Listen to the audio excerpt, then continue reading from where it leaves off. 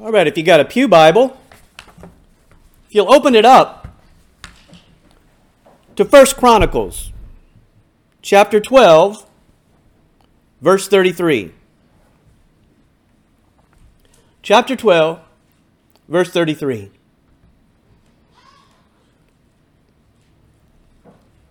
I had a message prepared, and I'm not an inspired writer, obviously, but I remember the book of Jude, where he had a plan to write an epistle, but God changed it at the last minute for him and gave him a message that God wanted to be heard. I pray that's the case today. The title of the message is Forward March, Advancing in a New Year. If you're in chapter 12 of Chronicles, it says of Zebulun, such as went forth to battle. Listen to me. Expert in war, with all instruments of war, 50,000 which could keep rank. They were not of double heart. Thank you, Jesus. Dear Lord, as I preach on Forward March today, at this eve of a new year, I pray right now, God, in spite of distractions, in spite of any trials, in spite of our circumstances, Lord, I do pray in the name of the Lord Jesus that you will give what needs to be given today. And we trust you that you will, Lord, in Jesus' name. What hinders victory? At least now and in the world to come, which is the millennial kingdom. Is it not that you stop moving forward? So the devil has one goal: to stop you from moving forward. By moving forward, I mean in your Christian maturity, growing, accomplishing new ground, becoming better, becoming more courteous, becoming more thoughtful about others, about God's feelings, about the presence of God all around us, about the fact that He's coming again and we're on trial, we're on probation in the sense of what have we done with all that He's given us. And we have some wonderful promises, and I'm going to tell you, I'm not going to get into it very far, but David, his last words were, there were these beautiful promises given to me that I'll shine as a light. And David had to say, but my house, it doesn't look like this. My house is a mess, says David. But nevertheless, he says, but God's promises are true. And the Lord Jesus Christ came from David's line. The Lord Jesus Christ came from David's line.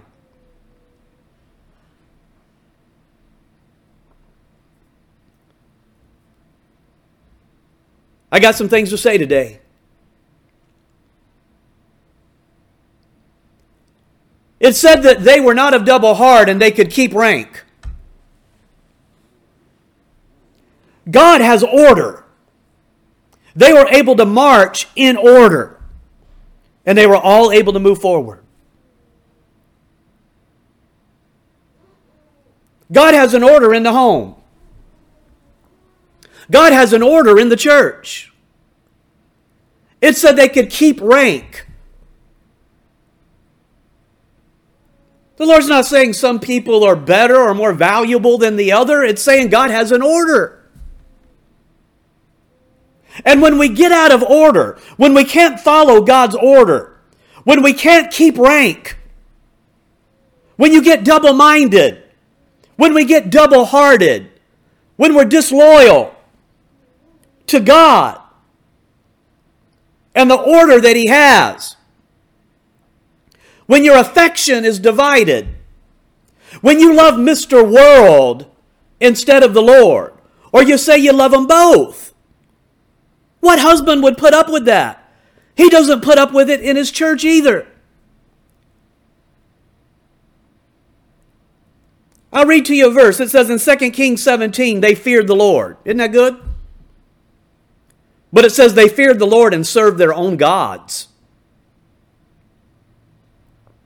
So these nations feared the Lord and served their graven images. What do you think the Lord thought about that? Both their children and their children's children. That stuff gets passed down to the next generation, man. If you're going to have a double heart, if you're going to be divided in your heart, it's going to be passed down. There's a danger of you passing it down through your whole line. It says in Hosea 10:2, their heart is divided. Are you listening today? Their heart is divided. They can't keep rank. They can't move forward. I'm telling you today, folks, if we're going to forward march and advance in a new year, God has some wonderful things that He wants to accomplish with us. We can't be a double-minded heart. We can't be divided heart. How can you march forward?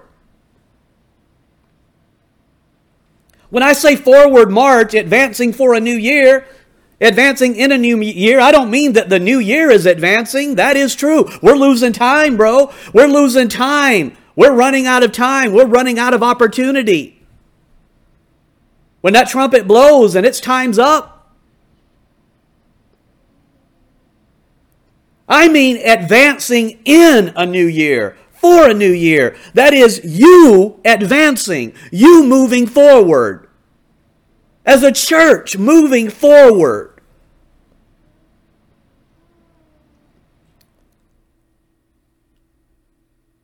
Now let me read to you something from 1899.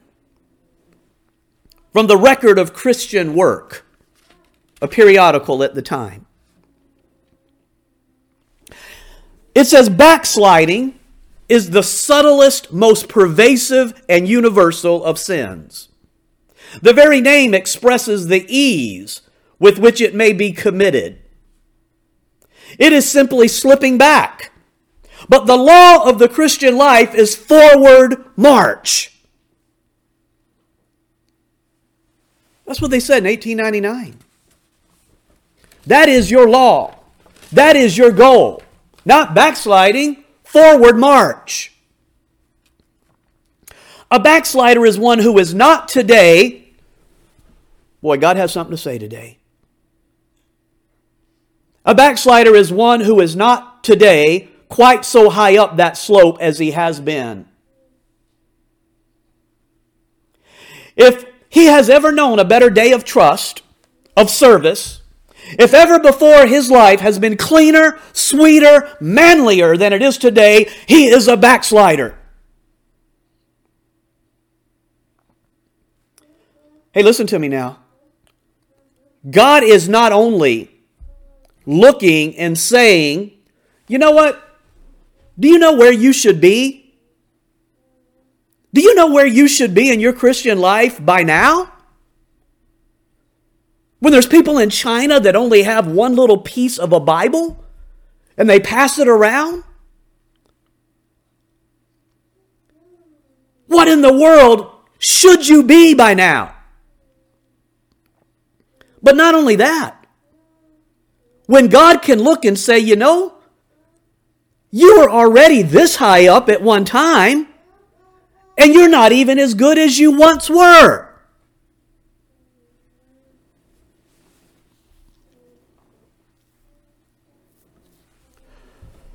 Hosea 6 says, then shall we know if we follow on to know the Lord. Do you hear what that just said?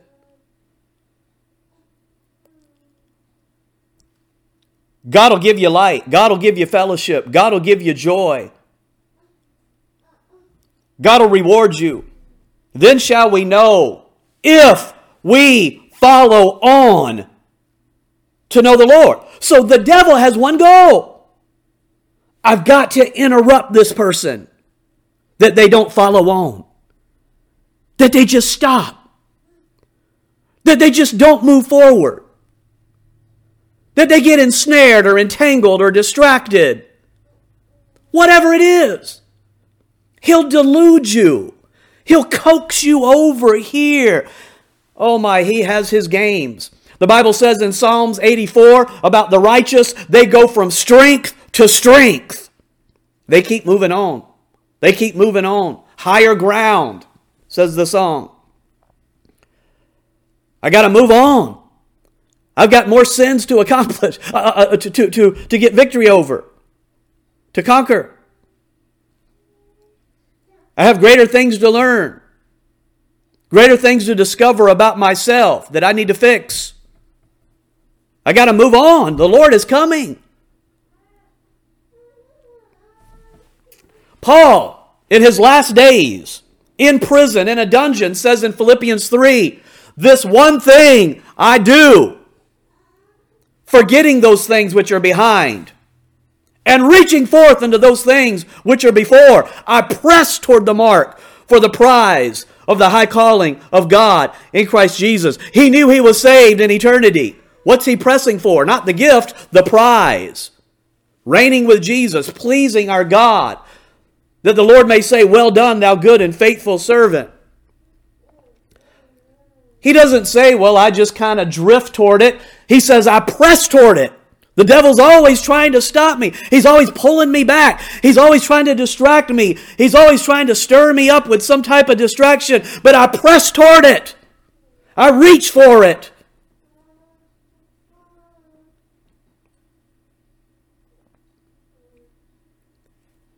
It's a shame God has something to say today. You know it.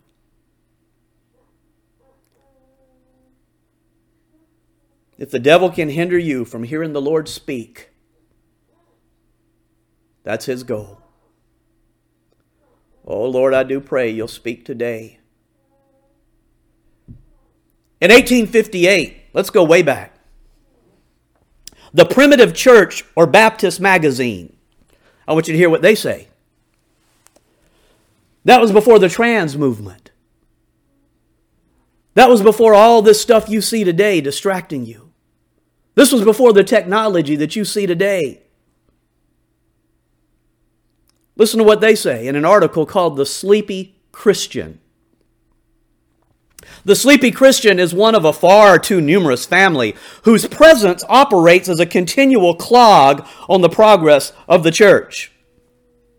He is always in the way and being too drowsy to advance with the church. He is too frequently found blocking up the path.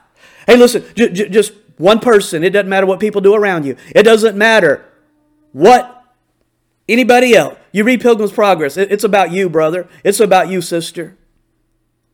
You got to follow the Lord. You got to hear Him speak. And then maybe you can help others. But you got to get a hold of it. You got to get a hold of what I'm saying today. He is too frequently found blocking up the path. He never wrestles, nor groans, nor weeps before God. He either never knew the meaning or never felt the power of the verse that says, the kingdom of heaven suffereth violence, and the violent take it by force. Are you after the prize?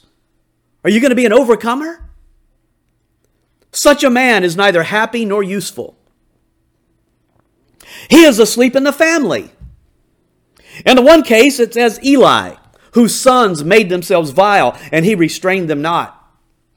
But in the other, it's Abraham, to whom the Lord Himself bears the honorable testimony, for I know him, that he will command his children and his household after him. And they shall keep the way of the Lord, to do justice and judgment, that the Lord may bring upon that which He hath spoken over him. The household of the one is loose, disorderly, without control. The family wander hither and thither. The sleepy parent cares not to keep them close and regular at the house of God, the church of God. In that household, the Bible is not a family book. The children are trained up like heathens, but with a Christian name. Remember it said they feared the Lord, but they served their idols. He's also asleep in the church. He's not going into the highways and hedges to compel them to come in. He's asleep.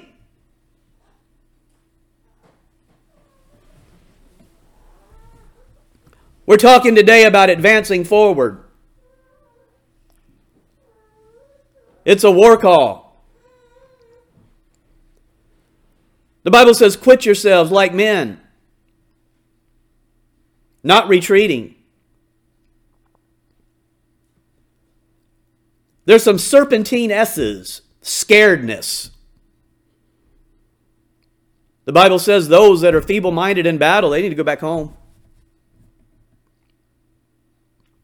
It's going to be scary. There's softness. There's sloth, just pure laziness. And there's just plain sin. All of these things keep us from advancing, folks. Is Jesus Christ not worth it? Do you not know yourself as a sinner? What light have you been given? And we've all sinned against the Most High God. But He died on a cross for you. That's the greatest story in the world. God could have wiped us out and created a whole nother race of beings. But He said, I'm going to go down and become one of them. But without sin. And I'll die for them and pay the price for their sin. And we're bought with a price. And He just asks that we serve Him. That we acknowledge that our minds, our bodies belong to You. And what do You want us to do? He says, grow for Me. Advance for Me. March forward. And be a light to everybody around you. So Paul tells Timothy in 2 Timothy 2, thou therefore endure hardness as a good soldier of Jesus Christ. There was a time when they would not advance. They would not go up the mountain. They would not conquer. They murmured. They had excuses. They were bitter. So God made them wander around the wilderness for 40 years. God was not happy. God says, advance. You don't want to advance? You don't want to go to higher ground? You don't want to go to a better place? You don't want to be used by Me? I'll make you go around a circle in the desert. God, help us. It says in Proverbs 4, but the path of the just, the path, is as the shining light that shineth more and more into the perfect day. Your Christian life, if you're a just person, a good person, an obedient person, your Christian life, the Bible says, is like the morning sun. If you walk outside at 4 o'clock in the morning and you just sit there and watch, eventually you're going to see, I think it's starting, it looks like, I can see over there, it looks like, I think I see a little bit of light, a little flicker. A little change. It keeps advancing. The sun keeps advancing. It keeps advancing. All of a sudden, now I know daylight's coming. I know it's starting to change. I can see it now. And it begins to change. And it grows brighter and brighter and brighter. And pretty soon it's noontime and you're at the full day. The full day is here. The Bible says that's what your Christian life is supposed to be. Advancing. Coming out of darkness. Coming out of darkness. Coming out of darkness to Christian maturity. And then all of a sudden you're in glory and you're reigning in the Lord's millennial kingdom. And you're really shining then. And you got jobs to do. You've got work to do. This is all preparation for a greater, higher calling.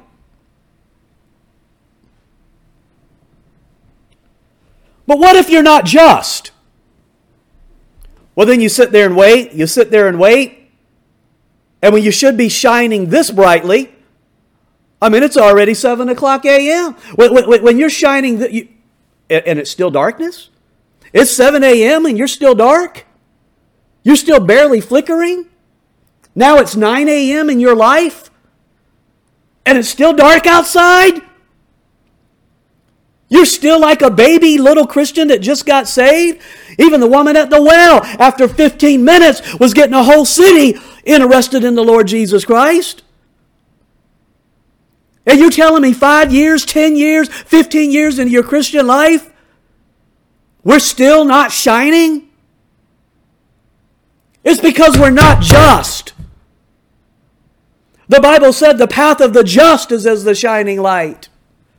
But he says, but the path of the wicked, the way of the wicked is as darkness. They know not at what they stumble. Do you know the Christian that's not advancing doesn't even know why? They don't even know why. They don't even know what distracted them. Maybe a wiser, more mature Christian can say, well, I'll tell you right now what happened here. This right here got you.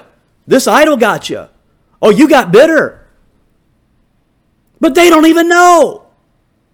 God can look down and says, well, I see what happened to you. Why don't you know? Because you're dark. Your light's been put out. If you want to walk in wickedness, it takes away your vision. You can't see afar off anymore. You don't even know what you're stumbling over. You're like, what happened to me? I was doing pretty good. You're in a hole. There's people that are down a cliff. And they're like, hey, what happened? I saw an old man one time. An elderly fella in Dallas up on a bridge. And he just about knocked over this car. And the little truck went up over.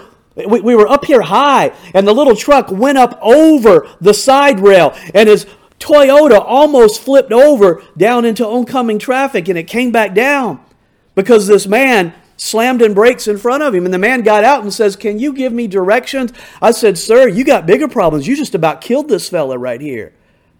You're wondering about where you're at. Where am I? I don't know where I am. Where are you? You're on the highway, man. You just about killed this fella. He didn't even know where he was, what's happening. That's how many Christians are. You don't even know what got you.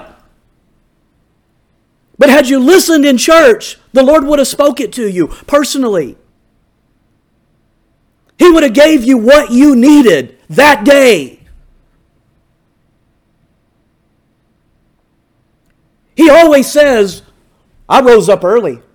I rose up early and I sent you watchmen. I sent people to you. But we don't hear.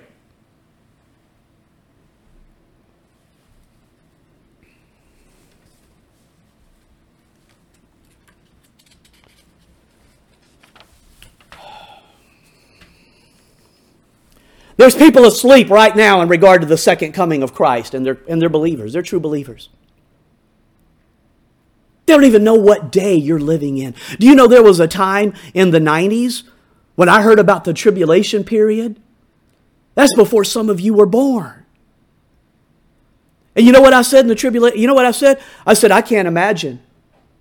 I'm going to live my life, but I tell you what, by the time we're in 2005, there's going to be the mark of the beast. I don't want to be in the 2000s. The 2000s seemed like they were so far away. I'm sorry, that wasn't the 90s. This was the 80s.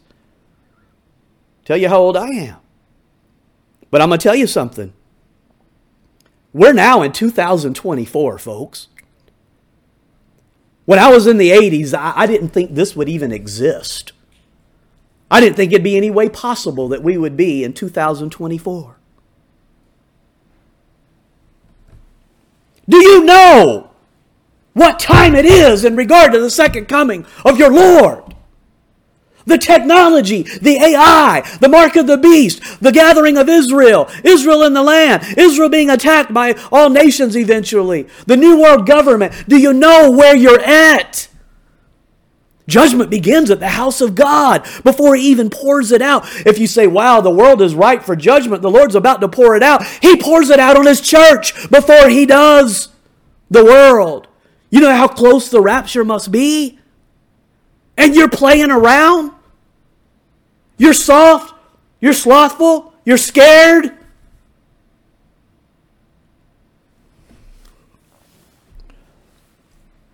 The Bible says that those that are in darkness are either asleep or they're drunk. Read about it, 1 Thessalonians chapter 5. He says there's two problems with you. You either fell asleep in your Christian duty at a time you should not be sleeping, man. We're at war. Or you're drunk. We're marching, and here's the captain of our salvation. Here's his sergeant, and we're marching, we're going forward. People are keeping rank. And all of a sudden he says, stop it. Whoa, stop everybody, stop. What's going on? We got somebody over here in the woods. I was a camp counselor for many years. I took kids out in the woods on hikes, either on horses or on foot. And sometimes there's always somebody or a few kids in the back. And you have to stop everything. You have to say, whoa, stop. Everybody be still. We got to go find out what's happening over here. What's going on? Well, the Lord says what's going on in the army is when some people are straggling behind and won't keep rank and won't keep up, they're either asleep or they're drunk. God help us. Hey, and it's not just alcohol that'll get you drunk, buddy. I'm not just talking about all the other drugs and things that you can get drunk with. You can get drunk with TikTok. You can get drunk with pop idols. There's a lot of ways to get drunk. Read about it. But what happens when you're in darkness? You end up being deluded. You're distracted by foolish things because you're drunk. You're like, what is this over here? If you ever see a drunk person, they're like, look at this. And he's playing around and stuff. You don't need to worry about that, fella. You're drunk. I know, but I need to have my so-and-so. No, you need to get in here and get sober, buddy, is what you need to do. Put down this other stuff. You're drunk, man. You need to get focused. And that's what it's like to the Christian. Even the sleepy Christian, he's like, what? I just want to sleep. Sleep, your house is on fire, man. Your loved ones are in danger. Souls are perishing. Jesus is coming. Wake up, man. It's time to get busy. But the devil, he just has this goal. How to keep you from advancing forward. How to keep you from keeping rank. So people end up very self-focused. Very angry people. Bitter people. Think of Cain in the Bible. Everything was about him. My punishment is more than I could bear. And he's always jealous and envious and self-focused. For women, think of Zipporah. Married to Moses. Look how great Moses was. Look at what God was going to do with Moses.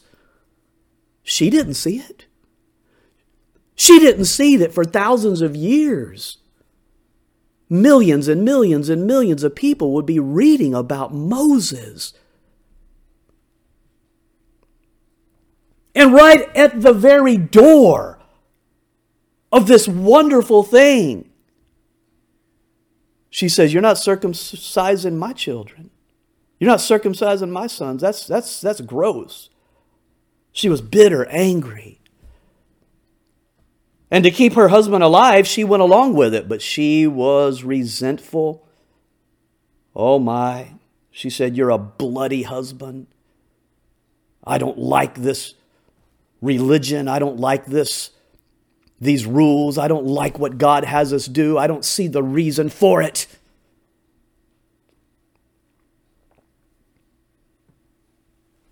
The point of this message is this.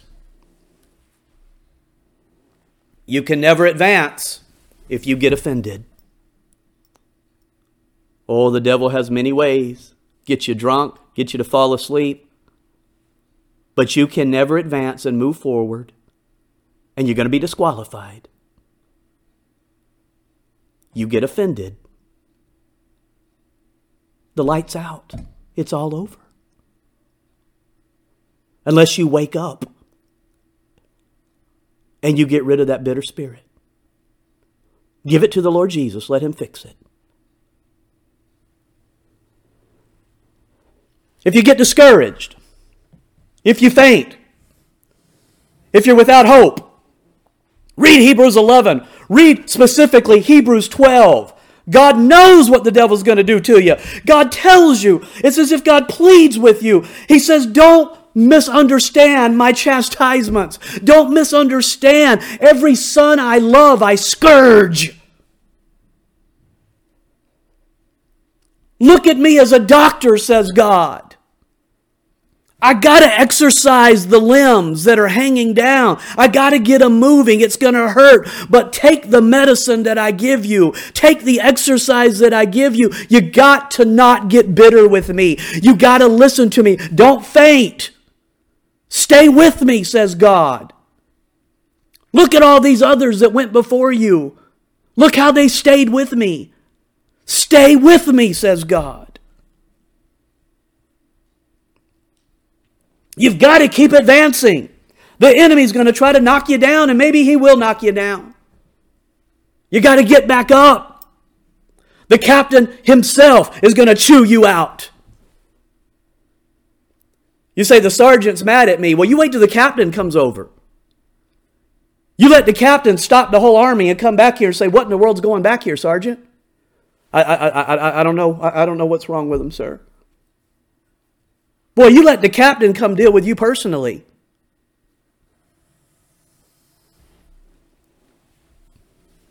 He's gentle. He's kind. He's loving. But you got to know the goodness and the severity of God. Don't mess with him.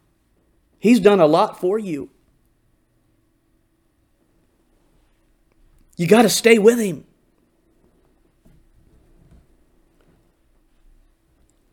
You might end up in a place that you don't understand why God's doing this in my life. You got to stay with him.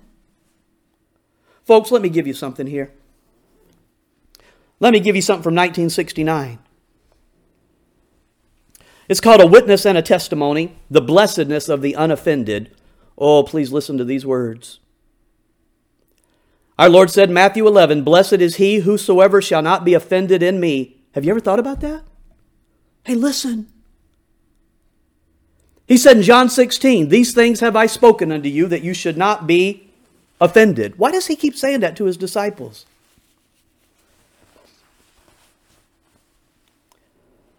The article says one of the greatest perils of the Christian life lurks in the common pathway of discipleship. The pathway. It is the peril of being offended in Christ. You see what our forefathers are saying? They're saying, now, hey, young Christian, or maybe old Christian, that's still back here at the beginning of the race. When you get around this corner now, there's a big danger. The devil's going to try to get you offended. You're not going to be able to move forward. That'll be the big trick, one of his biggest tricks that he has. The fellowship to which the gospel summons us inevitably brings a constant new and humiliating discovery of self. An unvarying disturbance of established order in our lives as his will corrects and opposes our own. So you get doing good, you're running, maybe you're jogging, and you're on your pathway, you're growing. You get around the corner and you say, what in the world is that? That's you. Well, I've never seen that before. Yep, but that's you and you need to get rid of it. There's some new things I want you to get out of your life. Back there, I didn't mention it, but right now, around this corner where you're at in maturity, that needs to go. This thing right now needs to go out of your life. We can't go any further. Oh, you're offended. You get offended. Don't you take away my pet sin. Don't you take away my pet habit. God says, well, you can't go any further. You can't go any further. You've got to get rid of this. And you're offended. And you sit over there and you sulk under a tree. What's the matter, Christian? Why aren't you advancing forward? These rules, he wants to take away this out of my life. Well, you got a problem. Are you going to go serve the devil? Are you going to stay with your Lord? Blessed are they who are not offended. You let God have his way in you. What did you think he's going to do? He's going to make you better. You've got to find out more and more about yourself and about sin. You've got to open your eyes to what really needs to change in your life. As the light shines more, we got to correct more. You say, boy, I found out something, Pastor. I found out what a sinner I am. You say, brother, sister, you've only just barely begun to see what's really wrong with you. But stay with God. He's always chipping away at us. And He says that those that are doing good and bringing forth fruit, He purges them. He purges. He begins to chip away, but He loves you. He is so excited. He's so happy that you're progressing, even though it's painful. It makes Him happy because you're His workmanship. He's preparing you for great things, not just in this life, but in the world to come. Don't remain with that flicker of the day. Get out here and become the light that you should be. You say, but it's comfortable right here, just barely flickering at 10 a.m. when you should be shining.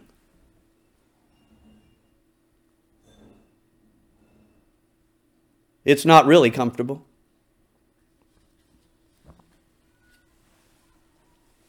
Hey, you ought to realize how horrible and evil and miserable it really is, as the hourglass of life is running its course and will soon be over, either in death or the coming of our Lord Jesus. And the article says the danger is that we are apt to break down under the test and the training, and to go back and walk no more with Him, to become in fact offended in Him. I've seen so many people start out well and so exciting about Christ, and they get around the corner and they realize the Lord wants them to separate from some idols in their life. And they say, there's no way I'm going to do that. And they walk no more with God. Men have in this way unconsciously and imperceptibly put themselves far out of the range of Christ's ordinary influences. And they become like the derelicts of the ocean, occasions of danger and disaster to countless other lives. So what happens is you don't just sit on the sideline and say, I'm not going forward anymore. Well, that's bad for you. That really is bad for you. But God says you're not just bad for yourself, you're bad for others now, because there's others advancing up behind you and they're excited and they say, hey, what in the world are you doing over here? And your bitterness spreads to them. And even if you say, listen, don't do what I'm doing, stay on the course. Some of them will, but they had to slow down a little bit. Others are going to say, no, I really want to know. What made you get off the track? See, you end up being a stumbling block. You can't help it. You're either going to move forward or you're going to be a stumbling block. A discouragement. Because even if you don't give them any bad advice, they're still running by you excited about the Lord, and they see you there and they say, that's very discouraging. That's very discouraging.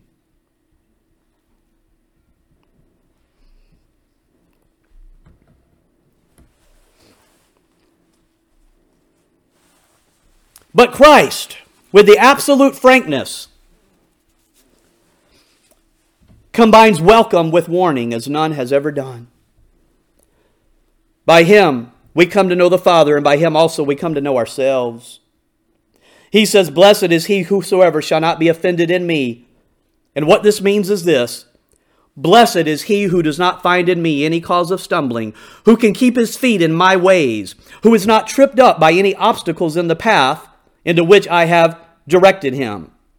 We are prepared to find stumbling in the world, in the opposition of the devil, in the proven insincerity of others, but in Him? Why does He say, blessed are they whosoever shall not be offended in me? This is surely the most startling of all His warnings.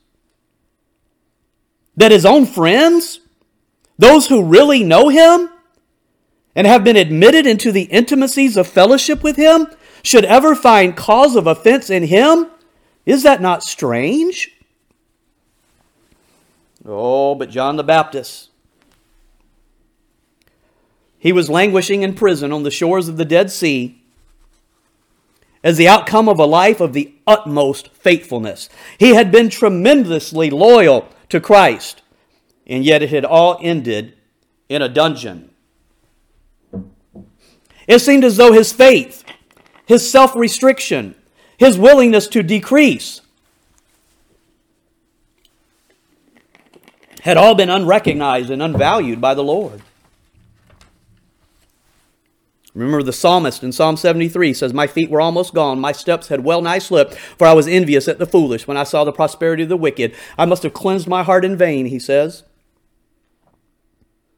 Don't you wish that at times when you've tried to stay on the path and somehow you don't like where it all ended up leading?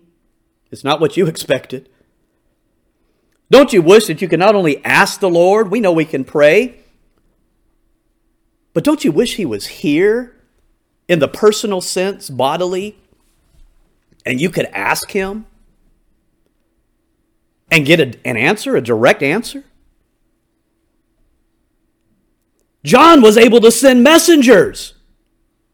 He was offended, but he was able to send messengers. And he was honest about his confusion. But the Lord doesn't give him the exact type of answers we would desire. He says, "Go tell John about my miracles." Go tell John he's on the right track. I'm who I said I was. Just tell him the miracles I'm doing. "But I don't understand," says John.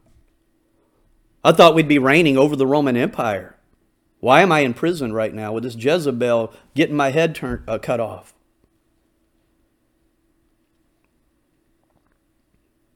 Sometimes the Lord just leaves you. He says, "This is enough for you. Just trust me." Oh, we got to trust Him. Don't be offended. You know what He told John? He says, "Go back and tell John, blessed are those that are not offended in me." Go back and tell John. If you don't get stumbled, John, if you don't get mad at me, you're going to be blessed. Because if you stay with the Lord, you'll grow through your present confusion and darkness. It doesn't seem possible, I know. But you will then become what you're supposed to become. And you don't even know what it's going to be. But to others around you, your face will be glowing. You will be a light. You will shine brighter than you ever thought that you could. And you're not even in glory yet. You're not even in the millennial reign, reigning with Christ. They say it begins with the disappointment of some hope, the failure of an expectation, the weariness of unanswered prayer. As we brood over it, a sense of injustice grows, a feeling that we have not been treated quite fairly by Christ, which becomes positive resentment, until after a while, His yoke becomes irksome.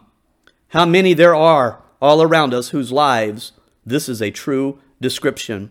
This is the first of all the severity of His requirements. There is the first of all the severity of His requirements. These are the things that people get offended at. His requirements. Well, why would He require this of me? When we first come to Christ, the pathway seems to be strewn with roses. But before long, we discover that the conditions of staying in fellowship with Him are severe. For instance, we find that a real separation from the world in spirit and purpose is entirely necessary to the maintaining of fellowship. Oh, we don't like that. We find that we cannot march to two tunes at the same time. You let the Lord play His marching tune, and you let the devil play his, and you're trying to march to both. You can't do it. You can't do it. We learned that we cannot keep step at the same time with Him and with popular opinion, with Him and the world, nor even with Him and many so-called Christians. And when this discovery is made, it often means that men are offended in Him. These are the folks that said, I used to go to church, This happened or that happened. Deep down behind it all, if they'd be honest, and one day they'll see, what you really mean is you didn't like the requirements of the Lord Jesus Christ to maintain fellowship. You're offended at that. Are you jealous of your husband, your wife, in a holy way? And you don't expect God to be jealous of His servant? For His servant? For His church?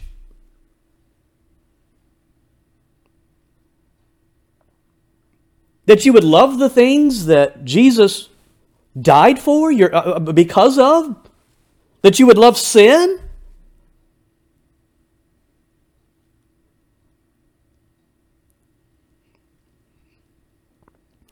His demand involves a costly disturbance in the regulation of home and business and social life according to His order, His marching order. It means possibly for some the relinquishing of a kind of popularity which exists only because of shameful silence in regarding Him. It involves others in the severance of ties which have become a large part of their life. It means for all the end of self-indulgence, a dethronement in order to an enthronement. The Lord says just give it up and you'll reign. When all this comes to be clearly apprehended, then, it is that men are offended in Christ. They go back and will walk no more with Him. Not because they do not understand Him, but because they have come to know Him too well.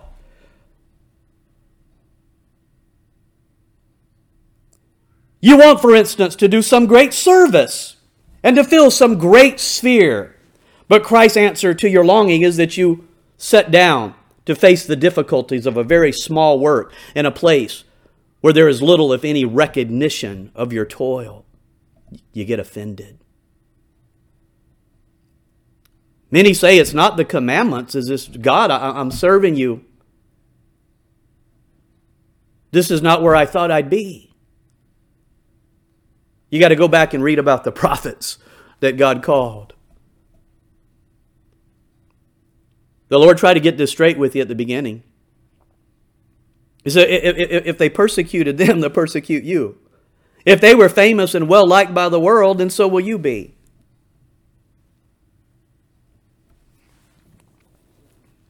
You've asked the gift of rest, maybe. But the answer has come in the necessity for stern and continuous conflict. The fires of temptation blaze around you, not less, but far more fiercely than ever. Or you've desired to have a life less burdened and strained, but His only response has been to impose other and heavier burdens upon you, and you are well nigh offended in Him. Now, it will help us if we remember the simple fact that He knows and does just what is best, both for the development and the repression of our lives. You think His goal is just to do whatever you say? No, His goal is to give you what you need to really ultimately make you happy and glorify Him. In reality, He is only unsympathetic with your egotism. He only seeks to destroy within us anything savoring of self-love, self-pride, and self-sufficiency, and to produce in us something of the beauty of His own character. Remember, He says, I come to do my Father's will. That's why I'm here. That was the Lord's utmost desire. And He wants it to be your desire. Beyond these causes is yet another. One last one, listen now. They've dealt with the fact that you don't like the commandments. You don't like the trial. You don't like how things are turning out. But hold on, they got one more. Beyond these causes is yet another in the slowness of His methods. Oh, now here's where you will lose a lot that stayed with it. They stayed with it. They stayed with it. They got through a lot. But things are going too slow. Things are going too slow. Oh, they lost loyalty to Moses. They said things are going too slow. I don't like how things look, Moses. Do you ever think that there may be some lagging, distracted, dilly-dallying, grumbling person that's slowing things up? There was a time when they were fighting their battles, and all of a sudden they were losing, and Joshua came back and fell down on his face and says, God, how is this happening? And God said, get up. Basically, quit praying. There's sin in the camp. You've got something bad going on there. It's causing everything to slow down. As I told you about hiking and things, much of my life was going back and thinking, what is going on? What's slowing us down back here? And somebody's back here just looking at something, just humming to themselves. I'm like, hey, bro, there's bears out here. There's things going on. What are you doing? Keep up. We all have to slow down.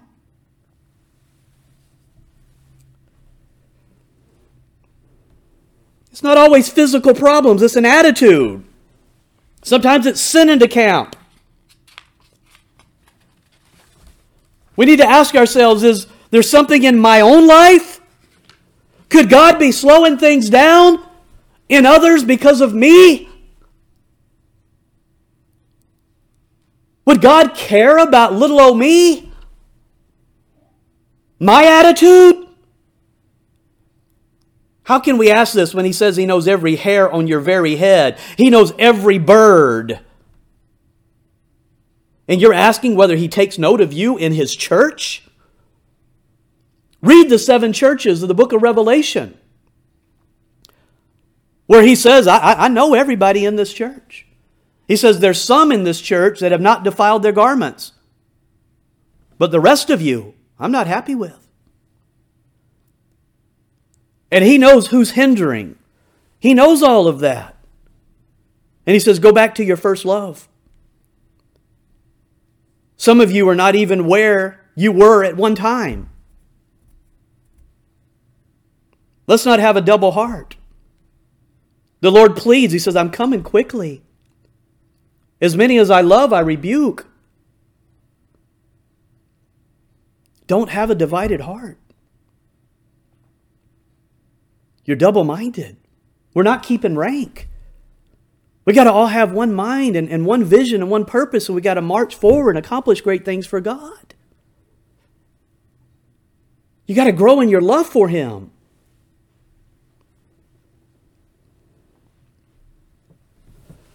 They say quite early we find that life is not a song, but rather a strife. That the grace of Christ is not a mere ecstasy, but rather an energy which works painfully for righteousness in us. Read how Paul talks about the fruit of the Spirit. He says it's righteousness.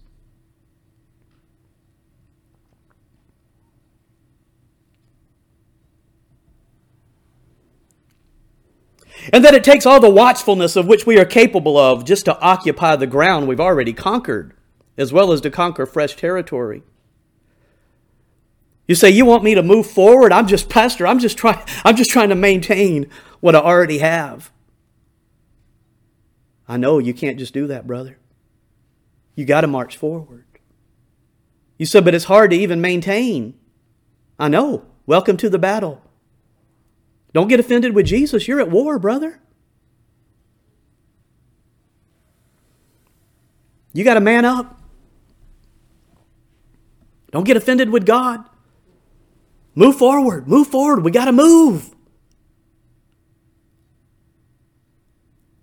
How often we find in the slowness with which spiritual results are achieved a cause of offense in Christ. How hardly souls are wooed and won. Tares are growing up with the wheat. How certain it is that he who goes forth bearing precious seeds must weep as he goes. We always take that as, if we'll go forth weeping, bearing precious seed, we'll come back rejoicing. And we need to weep for souls. We need to weep for sin. But a lot of times we're weeping because things just aren't turning out right. You just got to keep moving. You got to keep going forward. Now, it would not be difficult to bring instance upon instance to prove that in spiritual work, when results are least visible, they are often the most real. How easy it can be when you think nothing's happening. When you get forward in the future, you're going to find out the most amazing things were happening. Have you not read enough Christian biography to know that? Have you not read enough Bible to know that? Think of what Zipporah must have thought and had no idea what was really happening was so great and amazing. And she was a part of it. You say, could I really be a part of something big? It doesn't look big.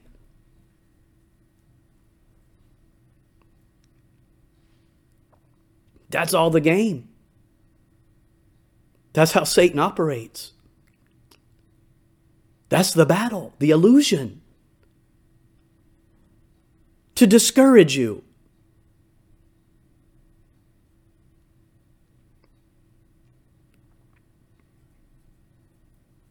But perhaps over and above all of these is the suggested causes of offense in Christ is the unreasonableness of his silence.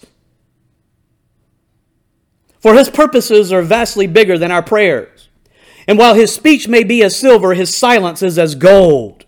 Blessed is he says, who shall not be offended in me. So don't be offended in him, despite the severity of his requirements, the mystery of his contradiction, the slowness of his methods, the apparent unreasonableness of his silence. Blessed is he, whosoever shall not be offended in me. Let me quickly read to you something from Tozer. In a sermon called Spiritual Perfection, Mediocre Christians Resist It. They resist their spiritual perfection.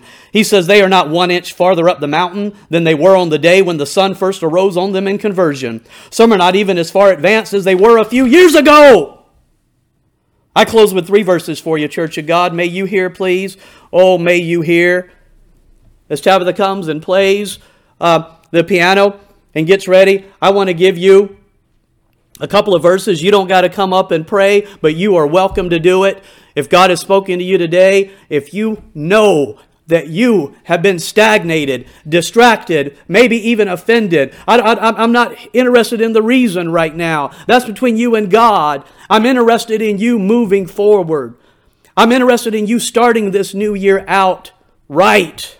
And you can pray in your pew and give your heart fully to God and not be double-hearted and double-minded. You can keep rank and you can move forward. And you can say, I want to be blessed. I don't want to be one of the offended ones. I don't want to give up hope and be disgruntled and murmuring and fainting. I'm going to trust God that He has good things for me. Let me read these 3 verses for you. Hebrews 5. For when the time, you ought to be teachers. You have need that one teach you again, which be the first principles. Let us go on to perfection. Paul says you ought to be leading others to Christ. Not just leading people to Christ. A woman at the well could do that after 15 minutes. You ought to be discipling Christians. But I got to go back and teach you the basics. Paul said that shouldn't be. That shouldn't be. The Lord says His great commission to His church, people, not to individuals, to His church. Go ye therefore and teach all nations, whether they're black, whether they're white, whatever country they come from. Teach them. What do you teach them? How to be saved. And then baptize them in the name of the Father, Son, and Holy Ghost. After they're saved, say, now you got to join a church. You need to get baptized. You need to publicly confess Christ. And then teach them to observe all things whatsoever I've commanded you. And lo, I'm with you always, even unto the end of the world. Amen. This commission is still in force. How can you teach them to obey all things the Lord has taught if you're just a beginner yourself? I have to be taught myself. Oh, you have to be taught? Will you teach me how to grow in Christ? Will you teach me the things, the dangers I have to overcome? And you say, I'm sorry. You got to go to somebody else. I'm not the one that needs to be discipling you. Really? How long have you been saved? Oh, what a shame. The Bible says in Daniel 12, they that be wise shall shine. This is a last days verse. And I close with this. This is for the last days, the tribulation period, and I believe the days you're in right now. They that be wise shall shine as the brightness of the firmament. And they that turn many to righteousness as the stars forever and ever. May we continue to shine forth. And we become mature in Christ.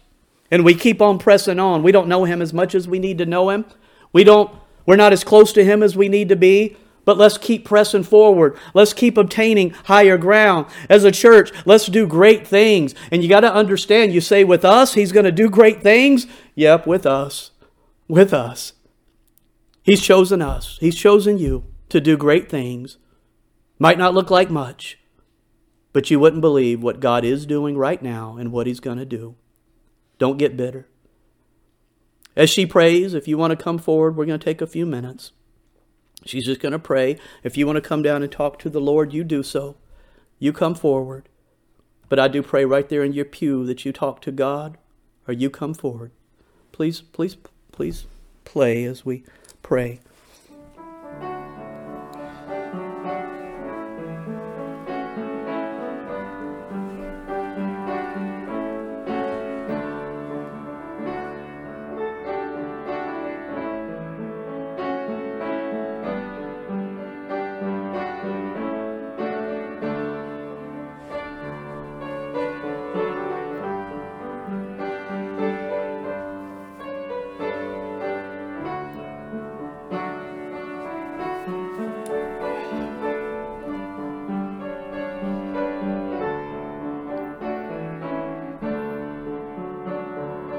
Has God spoken to you? Don't look at the vessel.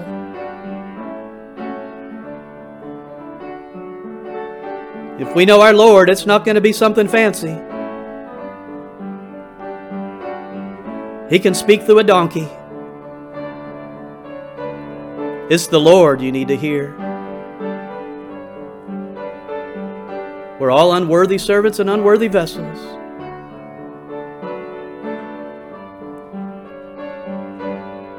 But if God has spoken into you today, get back in the race. Get up. Wipe the dust off. And you rejoice and shine and get excited. Get your joy back. And get to work. You wouldn't believe what God will do with you.